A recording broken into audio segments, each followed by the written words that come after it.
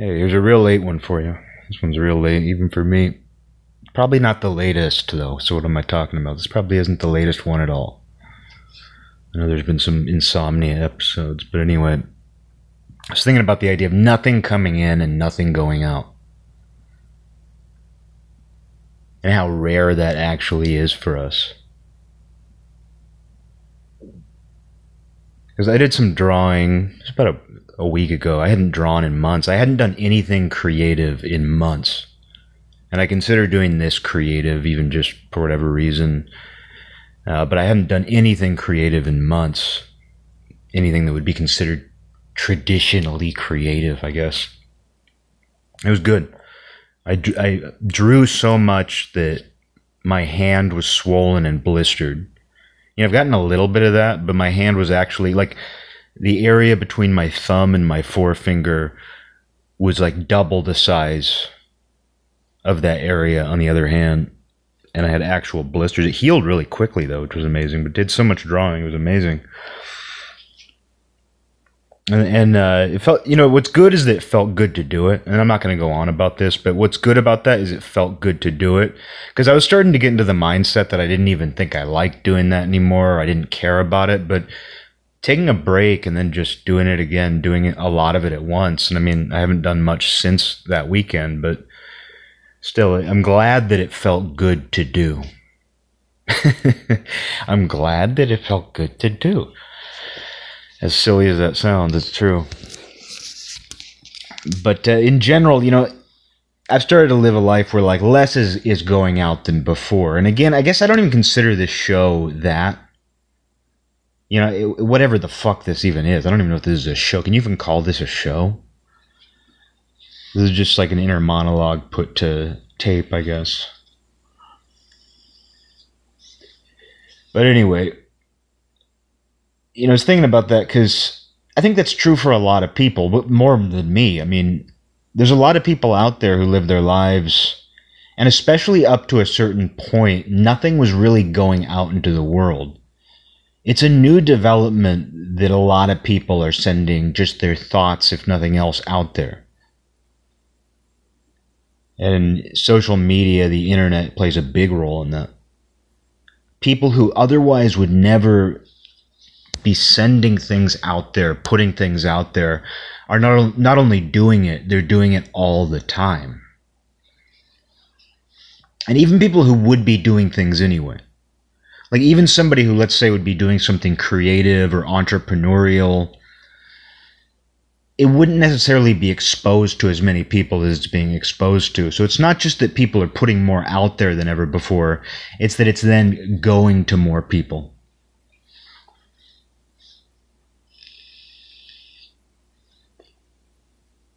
And but there are also a lot of people who don't do much.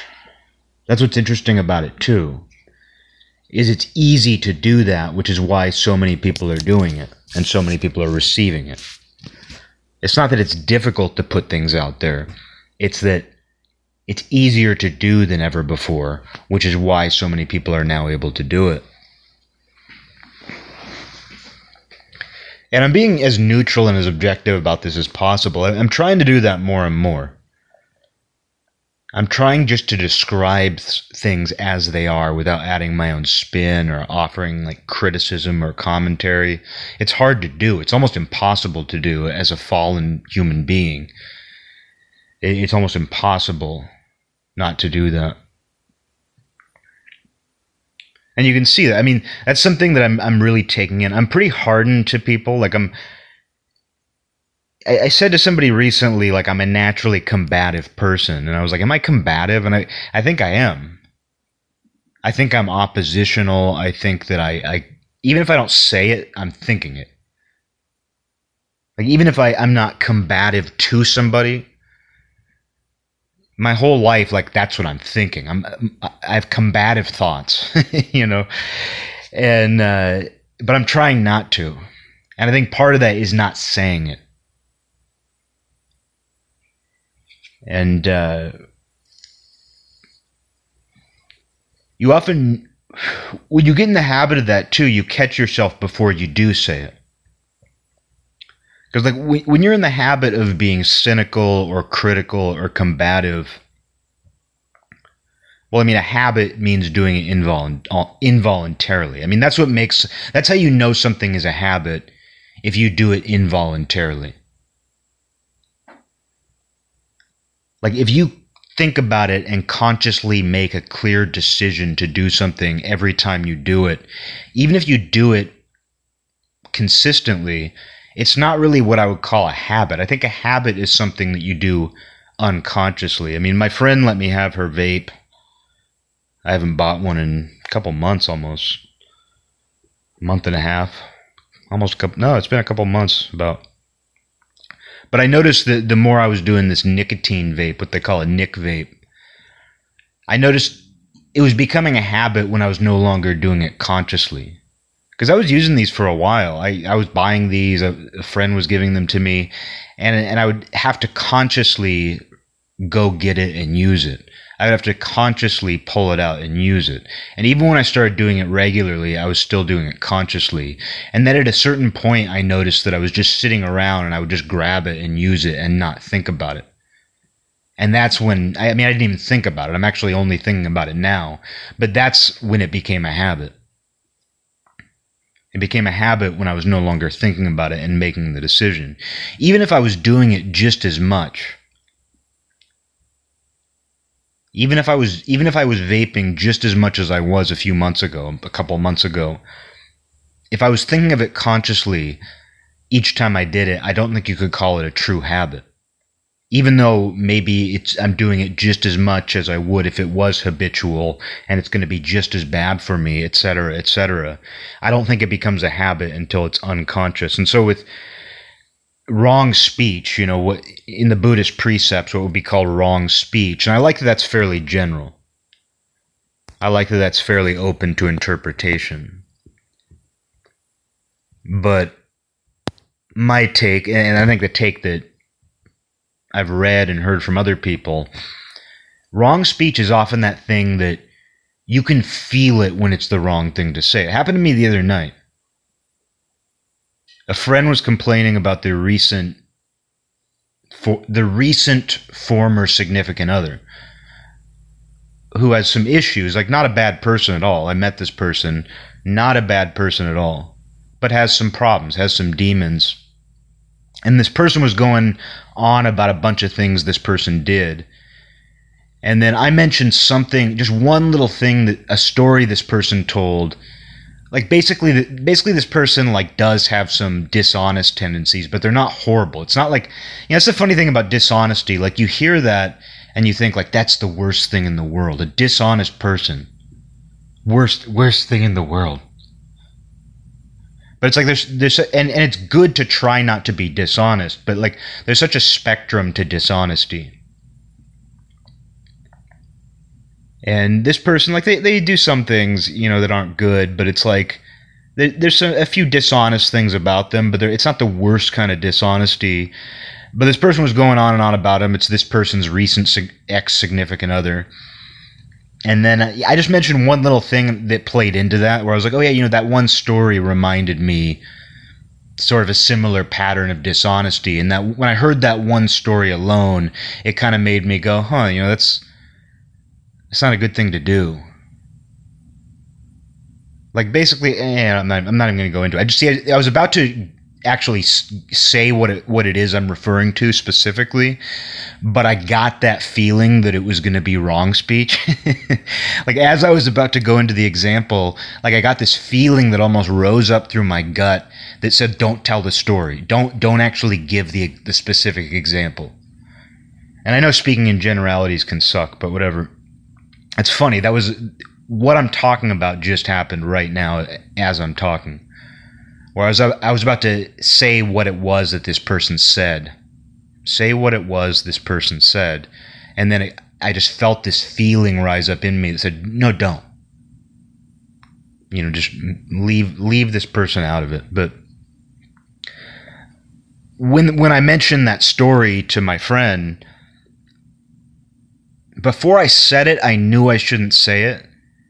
And then immediately after I knew too, because the way they respond, even though it played into the point they were making, I realized that I shouldn't have said it. And it didn't cause a problem. It just caused like this like brief like bubble of dissonance. And I was like, I shouldn't have said that. And that's a good example of wrong speech. And how do you put parameters around that? Like, how do you define that? For me, it's like this intuitive feeling. And an obvious example is gossip. And gossip is habitual. Like the people who gossip a lot, it's a habit. Like if you ever talk to somebody and they're gossiping to you a lot, like this isn't one of those things like where they're even saying anything bad. It's not even like, oh, this person's talking shit about their friends. It could just be general gossip, like inane gossip. There's a good chance they do that a lot because it's something that's habitual. And when you do it, something does, if you listen to yourself, like something does come up inside you that says, hey, I shouldn't talk about that. But we're fallen and we do it. Like I gossip. This freaking show is like TMZ sometimes. Every night's a night school. It's, we're basically TMZ sometimes. That's our slogan. That's the new, I haven't come up with a slogan in a while. We're like TMZ sometimes. But, with Buddhist wrong speech, and it's not Buddhist, you don't have to call it Buddhist. It's something, the reason why it's a feeling that comes up inside of us, that's not a Buddhist phenomenon. That's not a Buddhist process. It's a process that happens no matter who you are, what you believe in, what you do. Buddhism just happened to recognize that. And you don't have to even know what Buddhism is to get that feeling and know and recognize it, which is how the precept even developed. But like there's obvious wrong speech, like when you're talking shit about somebody, or you're spreading rumors, or you're ruining someone's reputation, or you're saying something just really crude and crass that doesn't need to be said. Like those are the obvious examples of wrong speech. And those are like fuel on a fire. Like those are the things that incite something. There's obviously forms of wrong speech that are just obvious, like just things you shouldn't say and just shouldn't do because they're going to cause immediate problems. But what I'm talking about are those things where like it's almost intuitive. Like it's not even bad on its own, but something inside of you just says like, oh, I shouldn't say that. I shouldn't do that. Just interesting that happens. And what got me going on this is just that precept, but apart from any belief system, which I'm not a Buddhist, but I might as well be, right? It's a recurring, it's just part of what I'm doing these days, I guess, the last few years. But anyway, it's something that anybody feels and does, and I'm making an effort to listen to that more and more. I feel like I've gotten better at it. I feel like I used to be way more combative. I feel like I used to push back way harder, criticize way harder, and I still do it. But I'm trying to go even further because it's just, you can't do anything with it. You can't do anything with that when you do it. You can do it, but you can't do anything with it when you do it. And the thing is, sometimes that means just not putting anything out there. And that's the hardest part of all. Because we as human beings, when we have a blank canvas in front of us, we put something on it. Or if we don't put something on it, we leave it blank and we make that the thing. Like the modern art joke that like baby boomers used to make, like, I like art, but I don't understand this stuff where it's just a blank canvas in a gallery. That was baby boomers loved that joke. Baby boomers love jokes about contemporary modern art because I don't like contemporary or modern art, but I guess I never even thought about it one way or another. Like it was like boring contemporary conceptual modern art. To me, it's like it didn't even warrant a reaction or a thought. But I guess baby boomers experienced more of that firsthand, and it became this kind of like, I like a good painting. But when it's just a red dot, on a blue canvas, and it sells for $1 million dillion, I don't get it. I don't get it. That baby boomers love that joke. They love making that statement. But that's the point I'm making, though, is that, human beings have a strong urge, if there's a blank canvas, to put a mark on it or to do something with it. And that's what's great about us. It's also what's awful about us. But then we try to get outside of that. We try to it's meta. We get meta about it, where it's like, oh, I'm not going to put a mark. I'm not going to put a mark on the canvas. The canvas is going to be the mark. It's going to be blank, but that itself becomes the mark. And it does. You can't escape the mark. Even if you leave the canvas blank deliberately, the second you make a point about that, well, what's a point? It's a dot. It's a mark. Once you've made a point, you've made a mark on the canvas, even if you've left the canvas blank. It's like taking a vow of silence. I understand, there's retreats. Vipassana, whatever it's called. See, I can't pronounce anything. But I know there's kind of it's a form of meditation. I think I've never taken a vow of silence. I've gone periods without talking to anybody very much. I've gone periods without talking to anybody. But to me, though, when someone takes a vow of silence, even though there's probably spiritual value to that, I'm sure there is. I'm not gonna see. That would be me being combative. Is be like, there's no value to taking a vow of silence. But what I'm going to say is there probably is something valuable, and there probably is a process to that. But the way I feel about it is similar to somebody leaving a canvas blank and making it art.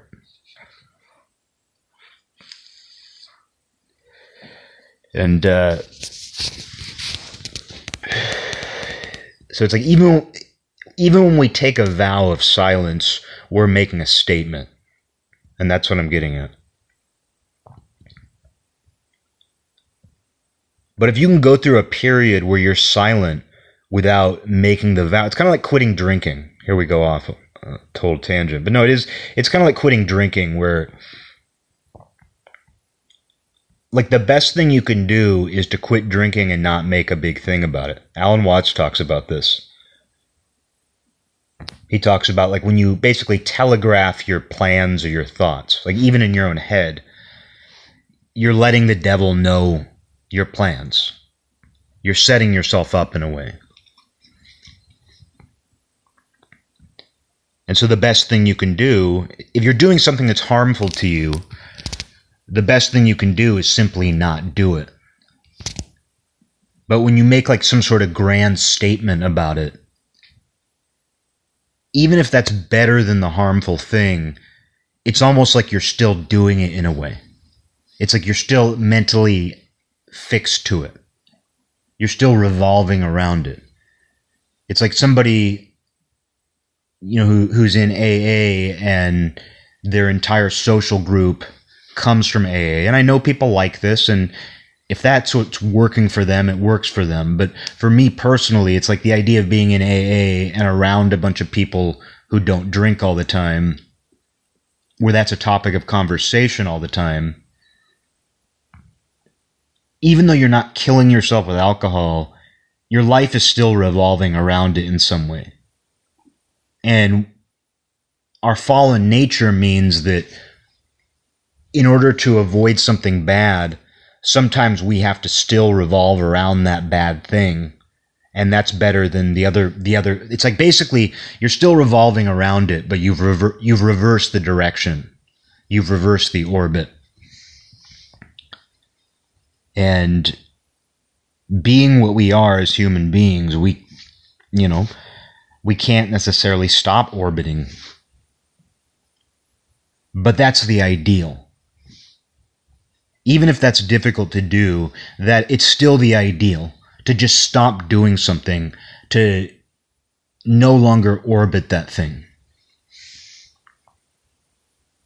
Like I noticed that because, I was talking on here probably last year or 2 years ago about trying to swear less. And I've done a good job at that because I used to swear all the time. It became a habit. I didn't think before I swore. I swore so much that I didn't even think about it. And so one day I was just like, I'm going to try to swear less. But I had to very consciously do it. And I think that I still swear because, why would I stop swearing? But I've just made a conscious effort to do it less. But I found that initially, every time I swore, I would end up thinking about the fact. I was like, oh no, I just swore. Oh, I'm trying not to do that. Oh, I just did it. And so in a weird way, I was still kind of circling swearing. Circling swearing. It's an awkward thing to say. No, but I still felt I was still thinking about it too much. But I realize now, I don't know how much I swear anymore. And fortunately, I've reached a point where I don't even think about the fact that I don't drink very often anymore. It comes up for discussion sometimes. It's a fact of life. It comes up. Alcohol's all around. People talk about alcohol all the time. Sometimes it's going to come up that I don't drink, and I think it's interesting to think about and talk about sometimes.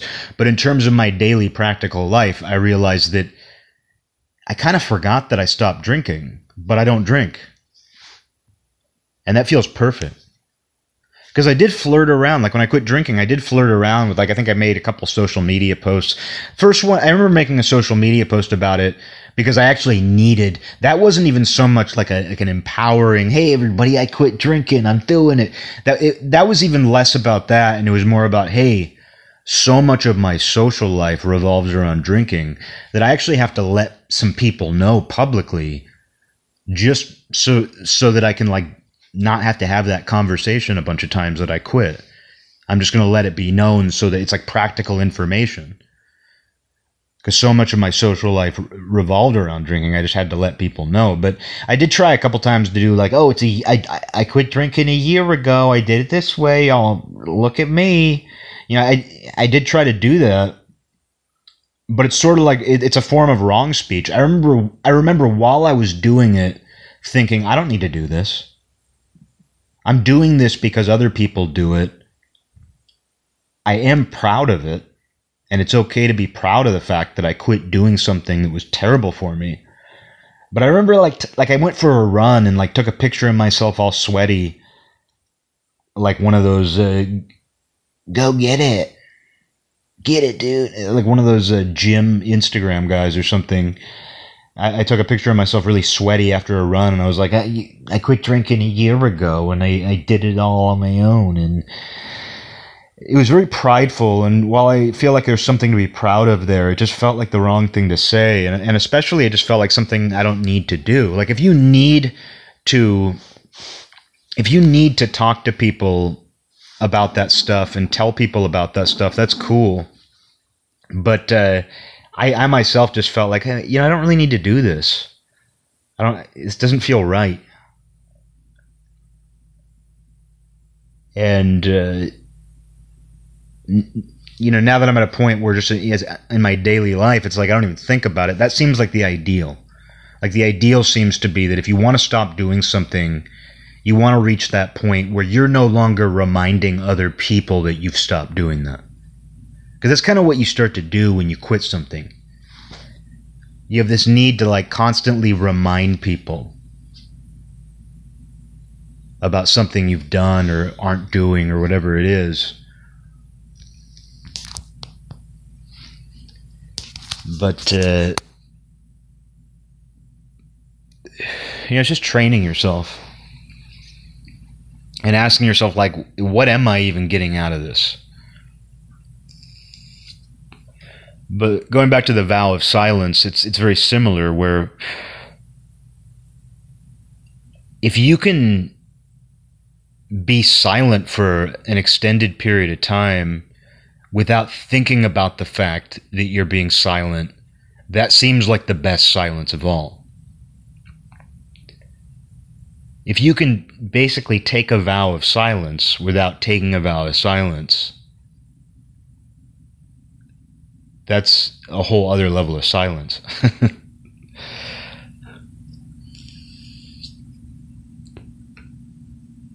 And it does kind of play into technology and social media, you know. And this goes back to forums. This goes back to forums. This goes back to forums.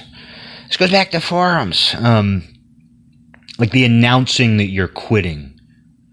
Because I was on forums in the late 90s, I think. I first started checking out forums in the late 90s. And even back then, like on message boards and everything, it was a pretty regular occurrence for somebody to be like, announcement, I'm quitting. You won't see me around here anymore. Like, I'm quitting because of A, B, and C. And that person never quit. Like, that person always came back. The person who made an announcement that they were quitting always came back. Whereas other people would just disappear and just be like, oh, that person hasn't been around for a while. That person hasn't been on the message board for a while. They never said anything. You see that now with social media. And it's interesting that this is a phenomenon through different eras, through different types of people. Because I noticed, because I used to check out all kinds of forums over the years. Like I used to be on metal forums. I used to be on like just various, I used to check out like RPG forums and things. Humor forums. I used to just check them out. I wouldn't even post on some of them. I would just read them and things. And it didn't matter what the subject was, what the type of person was. Like way back then, late 90s, early 2000s, people would still make these radical announcements that they were quitting. And then the person who did that never actually quit. They would come back sheepishly, you know.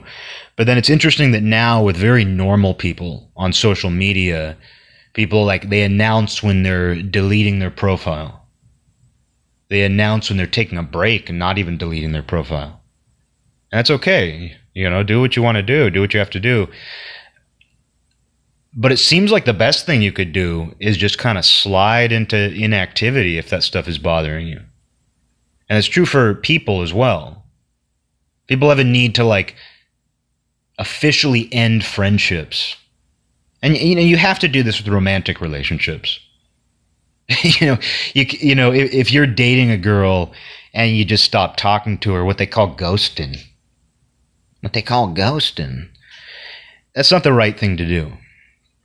Especially if it's like consistent, if you're committed to somebody in some way, or you've just been spending like a significant length of time with somebody, you know, if it's romantic, you got to let them know just because that's the nature of the beast.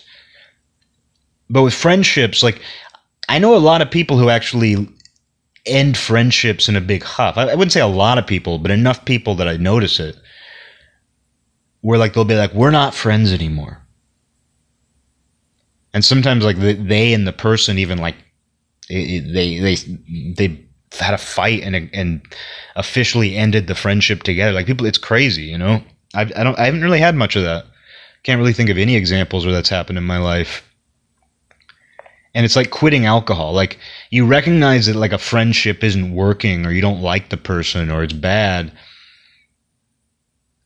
So just like quitting swearing or stopping drinking, you make a big announcement where it's like, I'm no longer friends with them.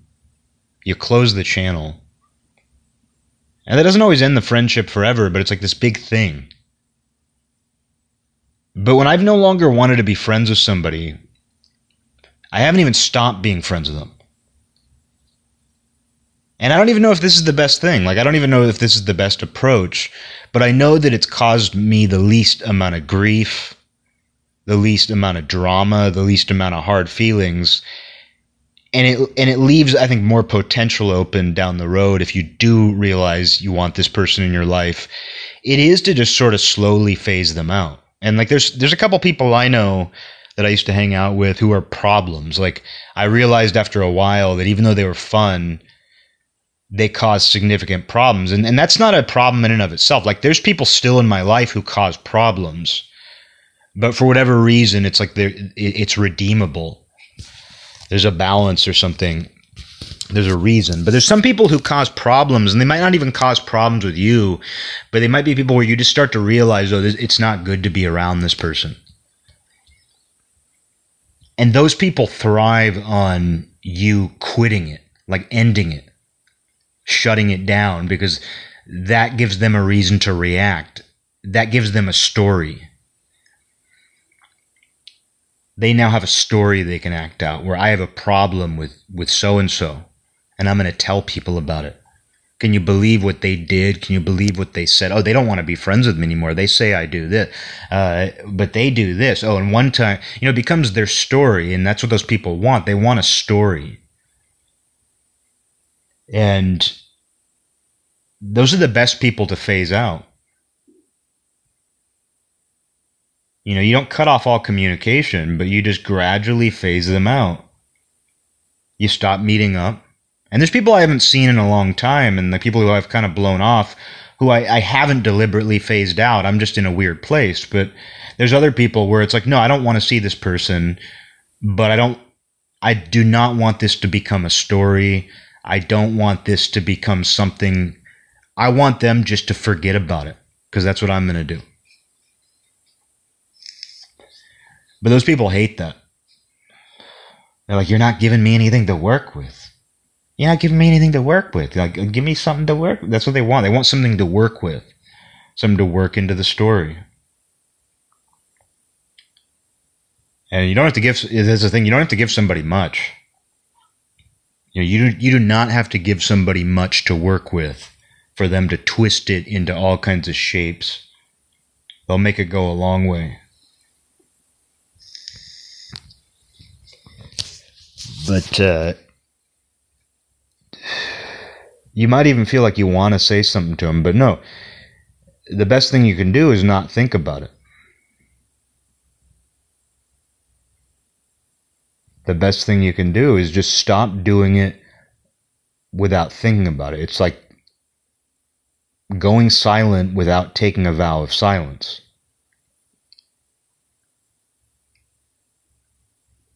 Because you can, it is that. Because you're going silent on somebody without telling them you're going silent.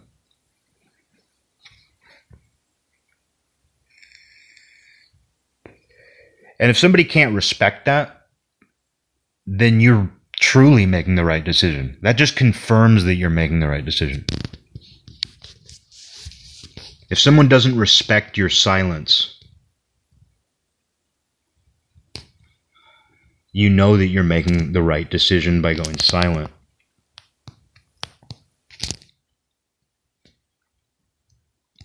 But what got me thinking about all this originally was things going out and things coming in.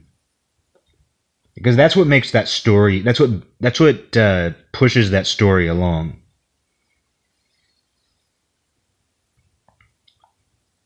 But I guess just to wrap up that thought, I was thinking about technology and just the way that so many different types of people in different situations have this need to announce that they're stopping doing something. Letting people know. Or that you are doing something.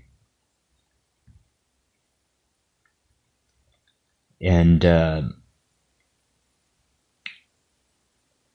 it doesn't matter what the situation is.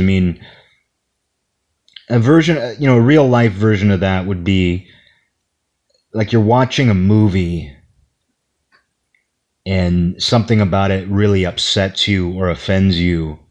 Or let's go with a stand-up comedian. You're seeing a stand-up comedian and they say something that really deeply offends you and you want to leave. Well, all you have to do is leave. Oh, this pissed me off. This upset me. All I have to do is get up and leave. But people have a tendency to want to let out a noise. To communicate physically that they're upset. Maybe even to say something, And that's just a different form of this same thing I'm talking about. Instead of being oh, this pissed me off, or I just simply don't like this, I'm gonna leave. You go, this sucks. You mutter something under your breath. You sigh. You do something. When you pick up your jacket, you do it in a rude way that makes noise and distracts from the performance. You slam the door. Slamming the door that's what this is. It's slamming the door. People want to slam the door on friendships.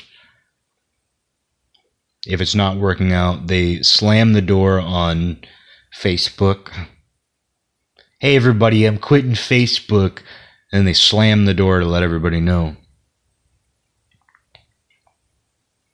When you can just do it quietly without thinking about it, hopefully. You'll think about it a little bit at first, but then you stop. I mean, I don't look at Facebook or Instagram anymore. I've talked about that on here, but I didn't quit them. I think I posted something on Instagram a few weeks ago. I found that ski mask, a ceramic ski mask somebody made at the college. It was in the woods. It was actually originally, I don't know if I talked about it on here actually. If I did, I did, but it was a few weeks ago. But I found this like little secret trail near the art building at the college, and people leave their unwanted ceramic art they've made, like college students, and I was looking at the just different stuff. There was cool stuff in there. There was some really awful stuff. There was like somebody had made they had made ceramic COVID masks with like painted messages on them. And I'm like, oh my God. I saw them as I was approaching and I was like, is that what I think it is? And there were like 3 of them. Ceramic COVID masks. So that you can like decorate your house with fake COVID masks. With like messages of hope on them. But I saw those, and then I see this incredibly well-made, like brick-colored ceramic ski mask. But then I noticed that it has giant, floppy, realistic bunny ears coming off of it. One of them was already broken off. But I'm like, fuck, that's the worst kind of art right there. This isn't wrong speech. This feels right to say. This is right to criticize. This is perfectly fine to destroy. And that is when people, just this example where a really well-crafted, almost realistic-looking ceramic ski mask, like a ski mask that nobody's wearing, that's like laying, laying flat with like some wrinkles in it. They did an amazing job. Like maybe they even cast it from a real ski mask for all I know. But then you add big, stupid, floppy bunny ears. Like I saw it and I was like, I don't even know, is this like a Donnie Darko thing? And no, it's not. But that's a good example of this. Like I remember the Donnie Darko movie and I liked it. Like I'm not a movie guy. I don't really love movies. But I saw it when it came out and I was like, this is a cool movie. It's cool. Like I understand why people like it. But I was never into the whole like creepy bunny. Oh, dude, that bunny is so creepy. Oh, dude, a creepy bunny. Like I had a college class with a girl. I may have talked about this recently. It doesn't matter. But I had a class like an art. It was like an art theory, art history class. It wasn't an actual art class, like where you make art. I ended up making some art for it. But anyway, like for a project. But it wasn't an art class. It was art, like theory, art history. And the first day of class, we went around and we had to say what our favorite piece of art is, which is a nightmare scenario. And a guy who looked like Basquiat or whatever his name is, like black guy with dreads, like light-skinned black guy with dreads. A guy who looked like Basquiat said that his favorite art was Basquiat. And I was like, oh, there you go. And then it got to this girl. And she was like, and I found her attractive. Like I found this girl attractive, but it got to her and like, she was really nervous, as you should be when you have to go around the room and announce what your favorite art is. But when it got to her, she was like, oh, I don't know. I really like these like creepy bunny, like killer bunny cartoons. Like, and I figured out what she was talking about. Like not the exact example, but like the style, like deviant art. Creepy killer bunny, like a bunny with a weapon, like a bunny with an axe or something. Goth animal art. And like obviously she doesn't sit around thinking like my favorite art is creepy killer bunny art. Like this isn't a girl who sits around thinking this is high art.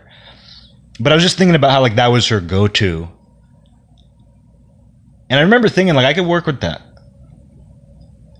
Like I didn't, I never even like, I never dated this girl or anything, but like I remember thinking like I could work with that. Like I could date at that point in my life. I was like I could date a girl who likes like creepy killer bunny art. It's stupid, and I'll be nice about it. But I can kind of work with that. Like that girl, she seems like a girl who's into like creepy killer bunny art is probably going to be more permissive about how fucking weird I am than another girl, maybe. I remember actually thinking that. That's how my mind actually worked in the moment as she said it. Because I was thinking I found her attractive, like my mind immediately went to like, ooh, she's into really stupid fucking art. Stupid things. But I can work with that. But then like the reality of that is like life sucks with that girl, I bet. That's wrong speech. There we go. I crossed the line. I crossed the line into wrong speech right there.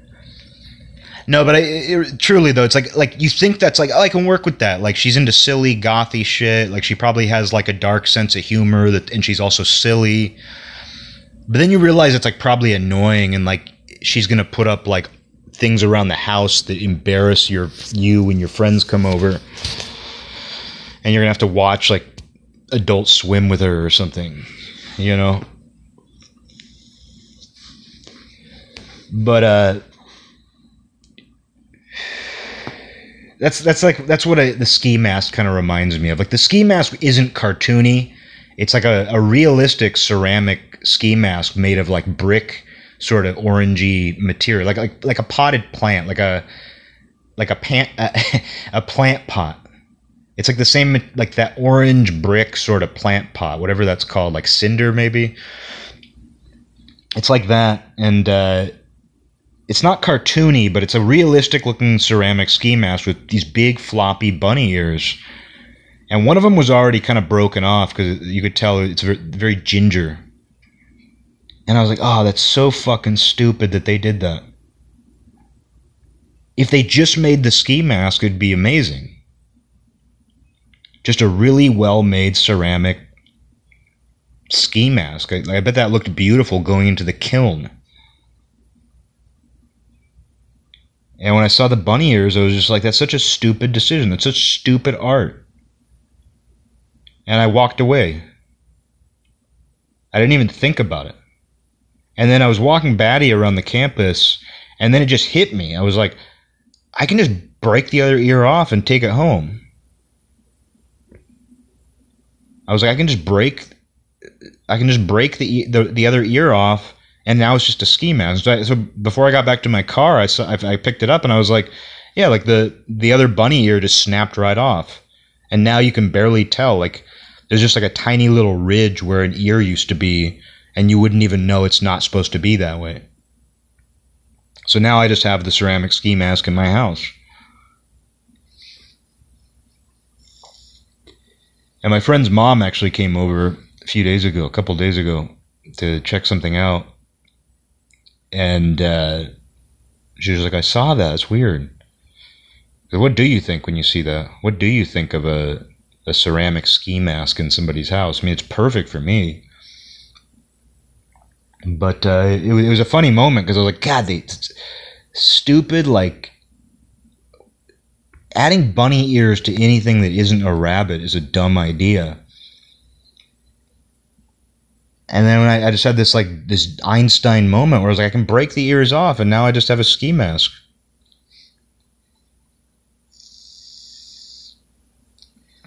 But anyway, I don't know what got me going on that. With things going out and things coming in, bunny ears going out. Yeah, I don't know if I'm gonna find how that thought started, but you know, the need to slam the door, I remember, was the last thing I was talking about, or one of them, to announce what we're doing. Let people know. Make it official. And there's something beautiful about not doing that. And it interlocks with other things. Like if you learn how to do that with one thing, you can do it with other things. Like I've talked on here before about how disciplines interlock. Like if you lift weights or you run or you exercise in some meaningful way, you become more disciplined about other things. Like I noticed that with, like when I started working out, like actually doing more than just walking, like lifting weights and running. At first, I didn't really change my diet or anything. Like I maybe ate a little more protein, but I already ate a lot of protein, so I didn't really change much. And I was really only doing it because I wanted to like even out all of the nasty destruction I was doing to my body. I was like, if I'm going to drink as much as I do and come home and eat like frozen pizzas,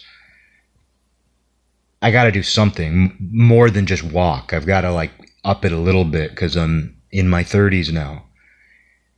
And I realized though, like once I started like running and lifting weights and doing a little of that, and not even that hardcore, not even that seriously, I noticed that I was like, if I'm going to do that, like why don't I eat in a more beneficial way that'll make it easier to do that exercise, will show better results and just make me feel better. So it was like, I noticed that those two disciplines immediately interlocked. Like the discipline of eating well helped the discipline of working out, and the discipline of working out helped the discipline of eating well. And then I realized you could apply that to creativity. Like you could apply that to drawing. And even though I try not to do things, I try not to be creative if I don't feel it, you still can be disciplined about it. You still can like take the time to do it. And I noticed just with general procrastination, like I still procrastinate about all kinds of big things I shouldn't, but I noticed that a lot of like the little procrastination I would do, like not making the phone call, not going to the post office, like just these little things that were on my immediate to-do list that I used to put off. I noticed that, I'm getting better, I'm getting more disciplined about those. So like these different disciplines interlock.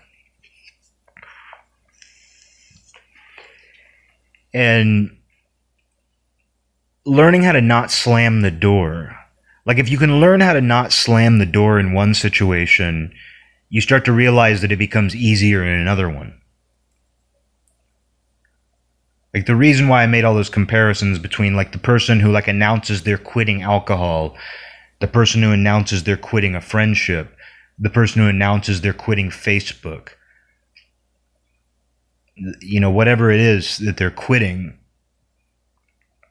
If you learn how to stop doing something silently and without much force, you realize that you can do that with a whole lot of things.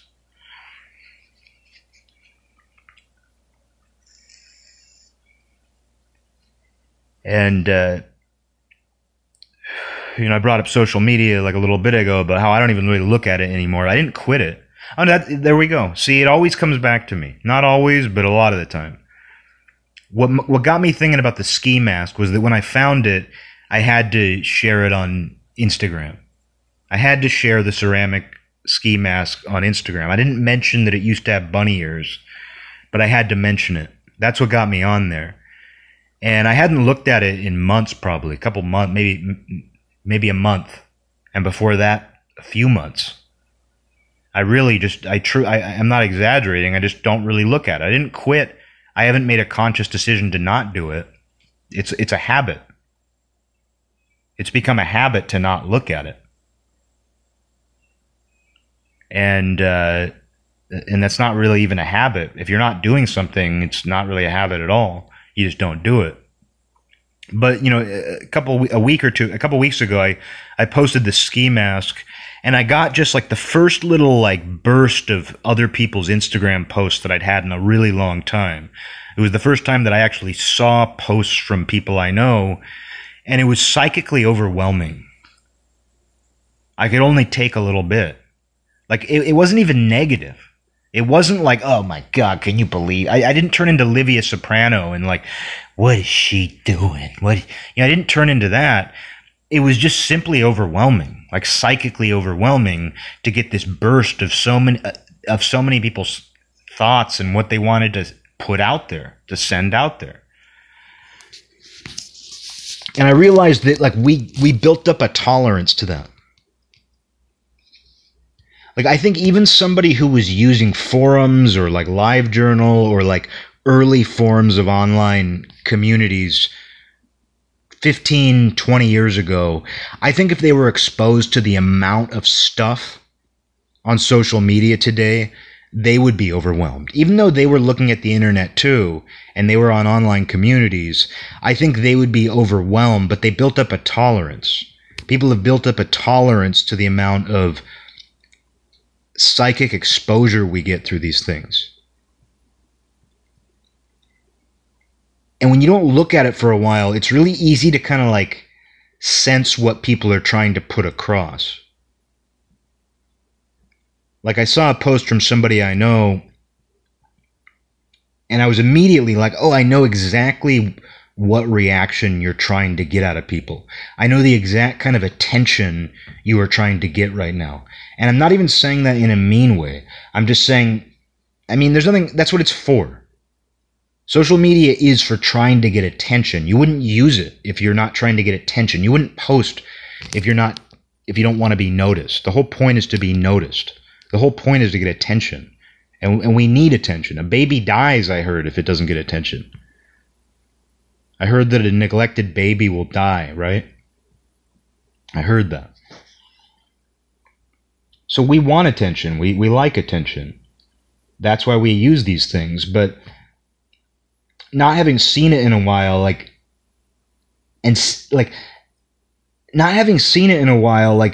the psychic sensation I got was like standing at the edge of a city lake where the fish are used to being fed, and they all swim up to you with their mouths open, waiting for you to feed them. They have these big, it's like baby birds at feeding time.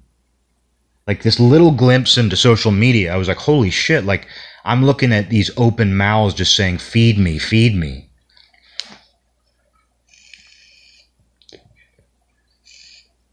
And I haven't looked at it since. And I wouldn't consider I wasn't addicted to it. I never felt like I was one of these people who had to check it all the time. I checked it every day because that's what people do now. But I never felt like I was somebody who had any kind of issue with looking at social media too much. But even so, I'm glad that I just kind of phased it out. And I don't know if that's a permanent decision, but the last couple of years have just shown that it's psychically overwhelming. And when you don't look at it, your tolerance decreases. Your tolerance for that level of psychic exposure decreases. So when you see it, you're just like, oh my God. It's like having a bunch of other people's thoughts and visions like shoot through your body to look at it for the first time in a while. And you don't realize that you're doing that all the time when you check it all day or all day. When you check it every day or all day. Every day or all day.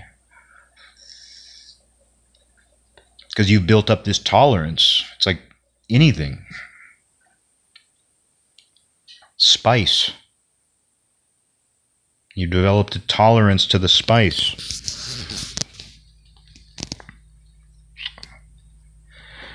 But there's no reason to delete it. There's no reason to announce that I'm not checking it. Let people know. Because that's just another form of that open, fishy mouth, baby bird. That's what when you announce that you're not going to use something or that you're going to quit something, that's its own form of wantiness. Because as I said before, like neediness, when people say someone's needy, it's a misnomer. It's wanty. And with that stuff, you want attention. You want to be noticed. And when you make an announcement, even if it's like, I'm not going to use this no more, it's like you want people to notice that. It's like, I'm leaving the canvas blank, but I'm making the canvas the art. I feel like it's the same thing.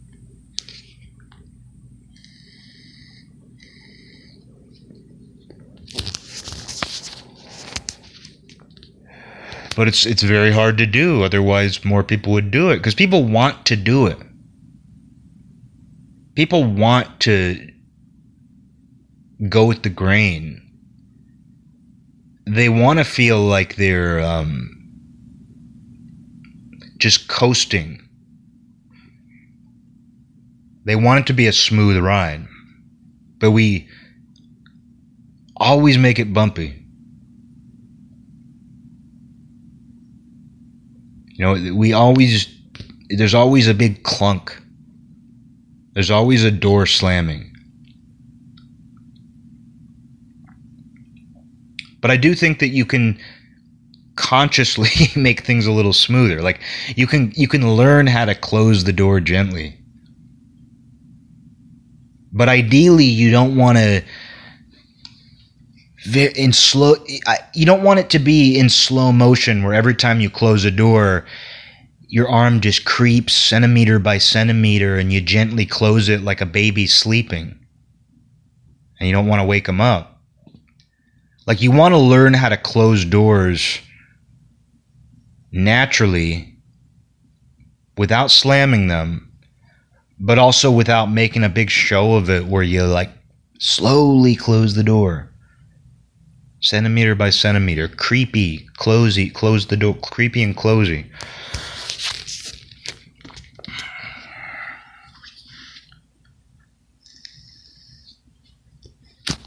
But the other side of this ended up going in a different direction than I even originally planned, but what got me going on this, though, is just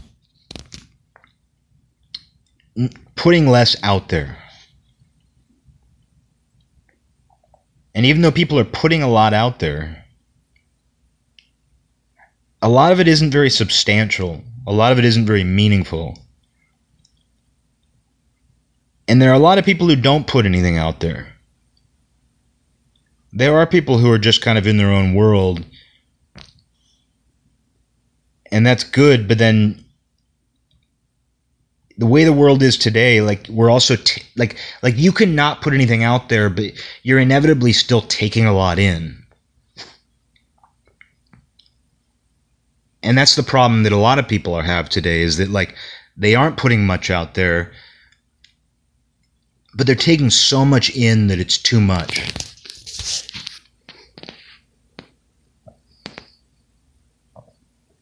And we don't like to be in a position where we're not taking things in, which is why meditation is so hard. I've talked about this before, how it's so funny to me that one of the most difficult things the average person can try to do is just sit there not doing anything. There's nothing bad about it. Nobody's torturing you. Nobody's hurting you. But you lack stimuli. And that feels like the worst thing in the world. It's why waiting rooms, but I don't read magazines or look at my phone in waiting rooms. Not that I never do, but I just try not to. Like when I'm in a waiting room, I kind of think this is supposed to be some form of silent, boring torture. And so I'm going to endure the silent, boring torture. Because if I and I always bring a book just in case the silent, boring torture is too much, but usually when I find that I'm trying to read the book, I'm not enjoying it because I'm waiting for my name to be called, or I'm waiting to be done waiting. When I'm waiting to be done waiting, nothing is good. Nothing on my phone is going to be good if I'm just waiting to be done waiting. Nothing in the magazines they have to offer are going to be good if I'm waiting to be done waiting. And if I do manage to like break through the ice in my brain and actually start to get absorbed in the book I brought, that is when they call my name. I don't even get to finish the paragraph I'm on. So I might as well just sit there.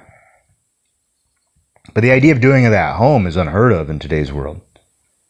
The idea that you would spend even 20 minutes, 5 minutes, sitting there. How do you do that? Well, it's difficult to do. I can't believe how hard it was when I first started trying. Meditation was so difficult. It seemed almost impossible, actually. And I don't think that's an uncommon thought.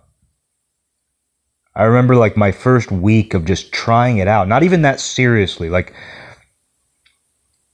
just trying that out, seeing if I could just sit there, not even thinking there was going to be any kind of spiritual breakthrough or anything, just thinking, I need to see if I can sit here. And it seemed impossible to endure.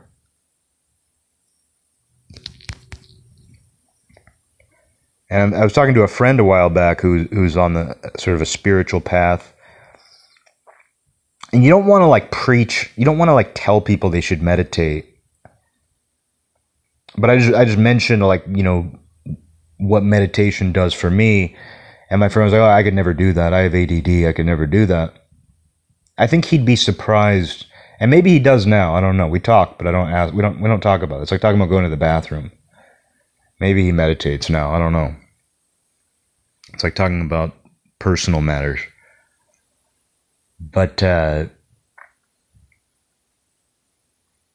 because, you know, like when you start, because I know I was talking a lot about not doing something and how it's better to learn how to do that seamlessly and not even think about it. And if you're not thinking about it, you're certainly not talking about it. And the first step to stopping thinking about something is to stop talking about it first. And the less, I mean, with drinking, quitting drinking, the less that I talk about quitting drinking, the less I think about quitting drinking. And I just don't drink, and that's all there is. The same is true for doing things. Like when something is new to you, you're excited to talk about it. You're excited to, hey, I'm doing this new thing. Have you heard of running? Hey, I started doing this new thing called running. You ever heard of that? It's new to you. It feels like you're like Christopher Columbus. I discovered it. And part of that is because it feels good to be doing it. And it's good for you. And so you want to let people, you're proud. You want to let people know that you're doing something that's good. And then a part of you too, because you know that it's good for you and you feel better, or you're experiencing something that feels like the right thing or the meaningful thing, you also want to recommend it. But that makes you the most annoying person in the world. Hey, have you ever tried running? I really recommend this thing called running. Maybe you heard of it. You move your feet really fast. Meditation, you know. Hey, I started meditating. Have you ever thought about doing it? Oh, hey, I found Jesus. You ever think about finding Jesus? You don't want to be that person, and it's hard not to be. The best thing of all is like when meditation just becomes something you do. And it's not something you bring up all the time. It's just part of your life. When a new discipline becomes just something you do, yeah, it's going to come up. Yeah, you're going to think about it. I've been meditating far less lately. My meditation's been screwed up. I still do it. Just not every day, and I've been taking some breaks, days off. It's fine, though. It feels like the right thing to do. I've been doing it long enough to where I feel like it's there for me, and I will continue to do it. But the best thing is when you start doing something like that, and you get past the point of needing to talk about it, and therefore needing to think about it, and you just do it. Just like by not talking about something, that helps you stop thinking about it, and that helps you stop doing it. The same principle applies to doing something. Stop talking about it, stop thinking about it, just do it. Nike. It's really the best slogan there is. They really got it. They really nailed it.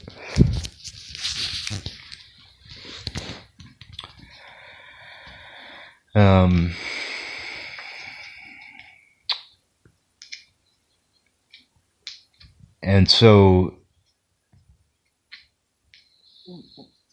you know, one of the issues that we have, though, the modern people have, and maybe it always existed in different ways, but I don't think there's much argument that it's more difficult now, is it's hard not to be taking things in. Like I've talked on here before about, like, you can't go anywhere without music playing. It's insane to me. Like, I love music, sure, but it's insane to me that you can't even go into a store without music playing. You can't walk down the street without hearing music playing from someone's car. Everywhere we go, there's music playing. And usually you hate it. Like, usually it's at the very least music you don't like. You're not hearing music you like. And music gives us a very deep response. And we've created this world. And, you know, maybe there were always, like, people playing music on the street. Like, maybe there was always, like, somebody somewhere. But technology has allowed us to have speakers everywhere. So everybody's this little DJ with music on demand, and I don't like most of it, and I'm exposed to it everywhere I go. What does that do for your quality of life? And you tune it out because you're so used to it. Like, you don't even think about the fact that when you go to the grocery store, there's music playing, but there is, because you just know it's there. And we hate, in the same way that we hate sitting, in the same way that, like, the idea of going home and sitting for 20 minutes or 5 minutes doing nothing is insane to us. The idea of being in silence. I mean, I don't like to be in silence at home. I almost always have some kind of sound on. Silence freaks me out. I haven't beaten this game. I haven't beaten that game. But we're continually taking things in. So it's like, even if you're not on social media and taking in everybody's psychic communication and seeing what they want, like seeing what they think they want, you're going to be you're going to be taking so many things in no matter what you do. Human created things. And then when you're at home, you do it. You do it even to an even more intense degree, because now you can do it with the things you like. Now you can take in the things you like. You can binge watch. You can binge eat. You're gonna take it all in, and that's kind of what goes on. It's to take it all in. You and your girlfriend. Oh, we dropped my phone. You and your girlfriend dropped my phone. You and your girlfriend dropped my phone. You and your girlfriend dropped my phone. No, but you and your girlfriend sit there taking in Netflix after Netflix, Hulu after Hulu, takeout after takeout, while you're taking things in through your phone. You're sitting there, there's stuff on Netflix, and maybe you're on your phone too, and you're snacking, and maybe you even have your computer there. Maybe your computer's even next to you too, and you have that.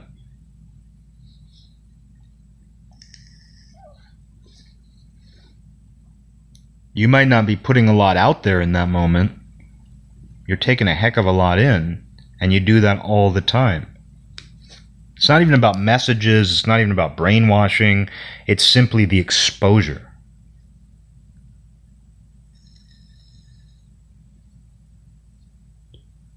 And that kind of puts you in a wormhole, if I'm using that right. It kind of puts you down a tunnel.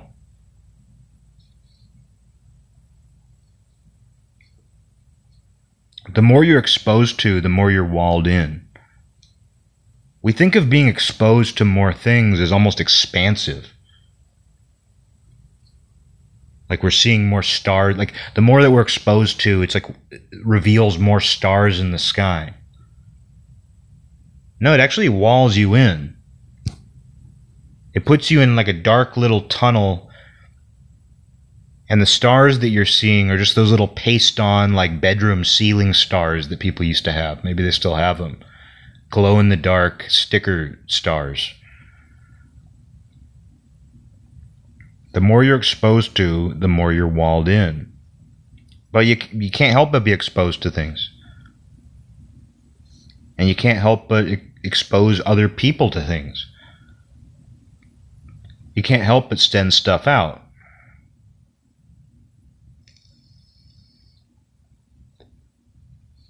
You know, a baby has to cry sometimes and express itself. It also has to receive attention. For a baby to thrive, and I know a lot about babies, there has to be an intake and an exhaust. You know, it has to receive attention, receive stimuli, and it also has to stimulate things around it. It also has to give attention to other things. But there are times when a baby, and I don't even know why I'm thinking about babies so much, but there are times when a baby too, though, just sits there, just lays there, just looks at things. And that's kind of the ideal state.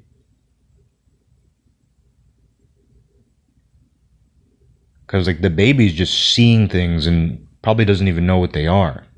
But they're just feeling okay, and they're just kind of looking around. They're just laying in their crib, looking at things. Maybe even looking at the ceiling. And it's funny that doesn't seem possible to many of us the older we get. Once we're, even still in childhood, that seems almost impossible. At a certain point, being in that middle state doesn't even seem possible. Just being a baby in the crib, not playing, not crying, not even sleeping, alone. The parents aren't saying anything, doing anything, interacting with the baby, giving it attention. It's just in its crib. That state seems impossible to us once we reach a certain age.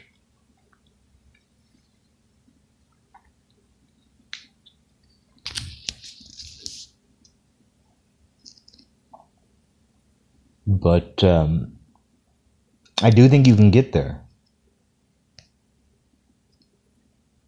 I do think you can see things that way. I do think you can get out of that tunnel. And I think you can do it without slamming any doors. I think you can do it without making a statement. I think you can be silent without announcing your silence. And it's going to be imperfect. It will inevitably be imperfect.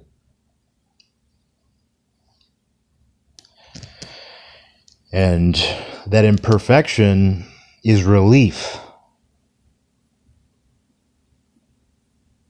There is relief that comes with imperfection. There is relief that comes with being fallen. There is relief that comes with original sin. I sound like a preacher. But there is. And that shows to me, like when someone hears about an idea like original sin, and they think it's inherently critical or negative, that tells me they're in the tunnel. They think they know a lot. They think they see all the stars. But they're in that tunnel with these fake stick-on glow-in-the-dark stars. And that tunnel is actually very confining. You can barely fit through it.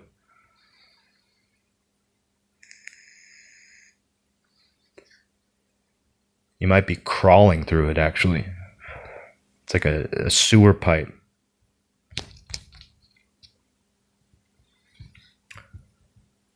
But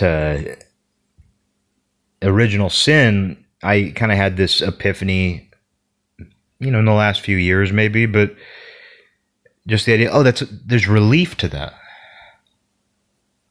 That means I don't have to worry about being perfect. If I'm born imperfect, if I'm born with original sin, if I'm born flawed, which means that I will continue to err, I will continue to make mistakes. That means I just have to try to make mistakes that aren't awful and try to make as few as possible, maybe.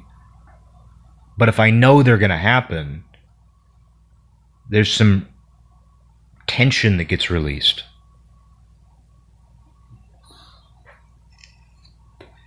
Like, I'm still playing Wordle. I've gotten a little bored by it, and I discovered Quordle, which is you're solving 4 Wordles at once, and it's really hard. I don't even know how to describe it. It's insane. But the more you do something, you develop it, like you get better at it, it turns out. But I was on this huge Wordle streak where I'd gotten them all right. I think I talked about it, where I'd gotten them all right for a big streak. And it tells you your streak. It catalogs all your info. And then one day I got one wrong, and I was like, fuck. My streak's over. But some tension gets released when that happens. And that's a silly example, but that's the best example. Like, where it's like, it felt important to me. Because they have a new one every day. There's a new Wordle every day. You can only do one per day. And if you get it wrong, well, you're just wrong for that day. You can't fix it. There's not another one you can do. Yeah, there's websites where you can do them over and over again and practice, but there's no stakes. What makes the main one good is that if you get it wrong, you're just wrong for that day. The Wordle of the day, you were wrong. And when I lost one of them, when I didn't get one, it's funny that in my mind, like even though it's just a silly thing I do at the end of the night before I go to bed, I was pissed. I was like, man, fuck. My streak's over. And I felt relieved, though. I was like, oh. There was like this tension building. And that's what happens like when a boxer is undefeated. And, me doing an online word game is a lot like professional boxing. But, you see that like whenever you see it in football. When it looks like a team is going to go undefeated. Like, think about that New England Patriots season. Was it like 2008? Whatever year that, 2007 or 2008, whatever year that was. Where the Patriots went undefeated all year. And they made it to the Super Bowl, and they were undefeated. And they lost to a team that had barely made it. The Giants had barely made it to the Super Bowl. They were a wild card team, I think. And they beat the undefeated team. And you think about the amount of tension. We got to win this. And nobody wants to lose the Super Bowl. But when you're an undefeated team and you lose the Super Bowl, way better to lose a game earlier. If you lost games earlier in the season and you make it to the Super Bowl and you lose, it's painful because I've seen it. I've experienced my team losing the Super Bowl twice. It sucks. But it'd be way worse if they were undefeated up to that point.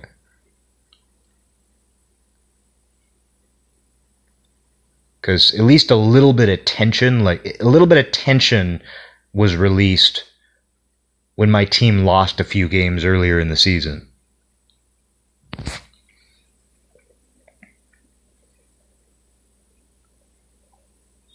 And as human beings, it's almost like we're born with a loss. It's as if we started the season not 0-1, but 1-1. Or it's not that, like, I mean, maybe some people start out 0 and 1, but I think a lot of people start out not 0 and 1, but 1 and 1. Not 0 and 0.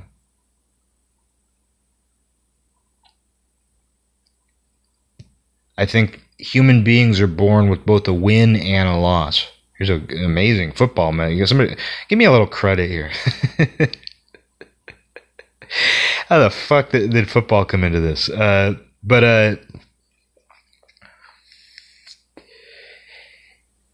know, it's like there's a relief to that. We already have a loss under us. We already have a loss under our belt, but we also have a win. But that's still an imperfect score. Even though you're 1 and 1, even though you're neutral, it's still imperfect because there's a loss within that neutrality.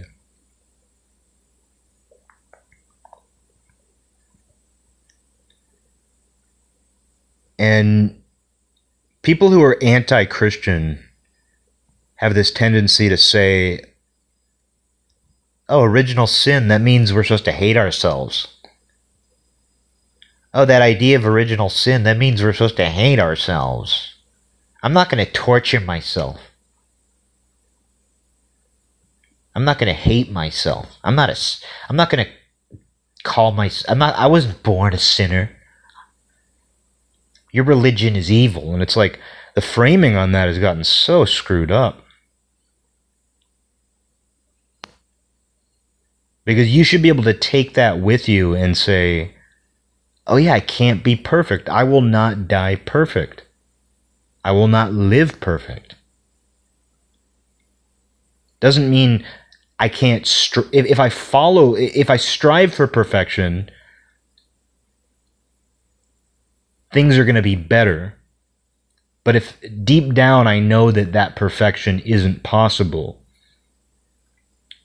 that I was born with that imperfection, and that causes me to do imperfect things, well, hey, that sounds great. Because I've never met a perfect person. I don't think anybody has. It's not possible. But having that ideal of perfection, that motivates you, that sets the bar higher. In Buddhism, it's the most distant shore. The idea is that you won't necessarily make it, you won't. The chances of you making it to that most distant shore on your little raft might be impossible. But where are you going to get in the meantime? On the way there, where are you going to get? If you set your sights on that most distant shore, you might not get to that shore. But where else are you going to go? You're going to go other places. Way out there. So you set your sights on some form of perfection. And you're not going to get there. But you're going to get closer to it than you would if you didn't set your sights on it.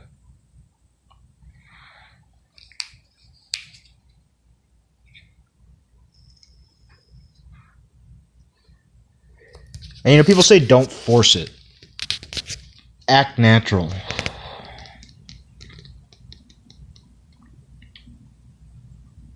And that's sort of what this is. Those are the most cliche platitudes in the world. But that's basically what this is. Don't slam the door. Slamming the door is forcing it. But you know what is also forcing it?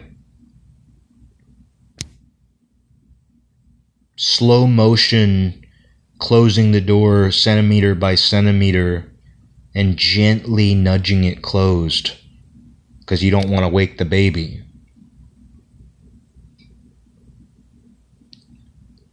Different kinds of force, but you're still forcing it in both situations. So what you want to do is learn how to close the door just naturally.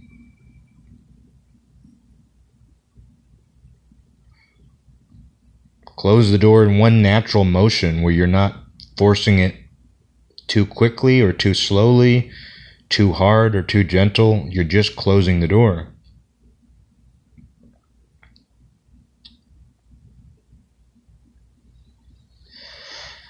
And the funny thing about that is closer to perfection. That is closer to what you want.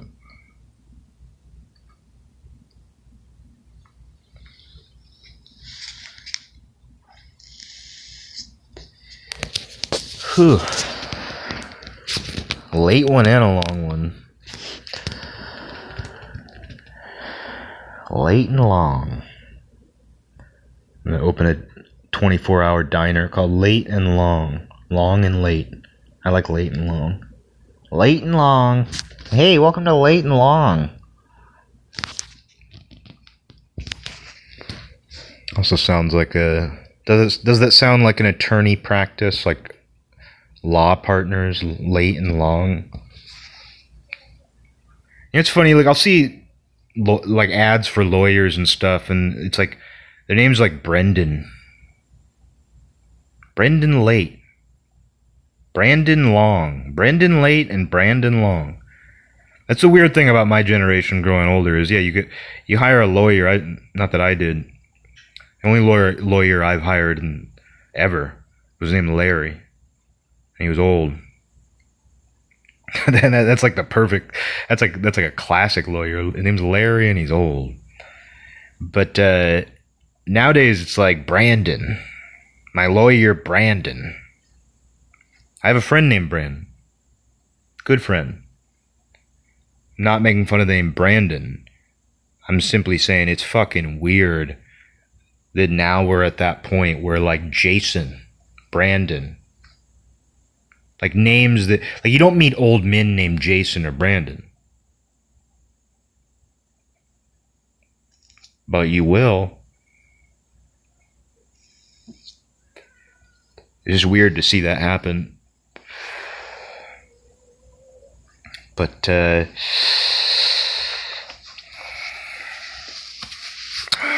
was I going to say? Late and long.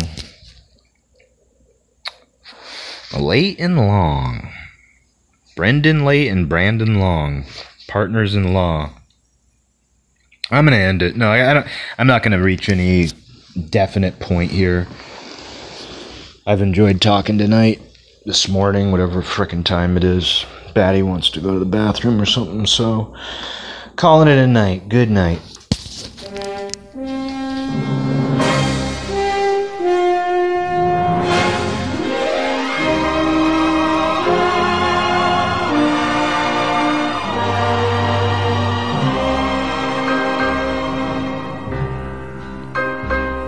This land is mine. God gave this land to me. This brave, this golden land to me. And when the morning sun reveals her hills and plains, I see a land where children can run free. So take my hand and walk this land with me.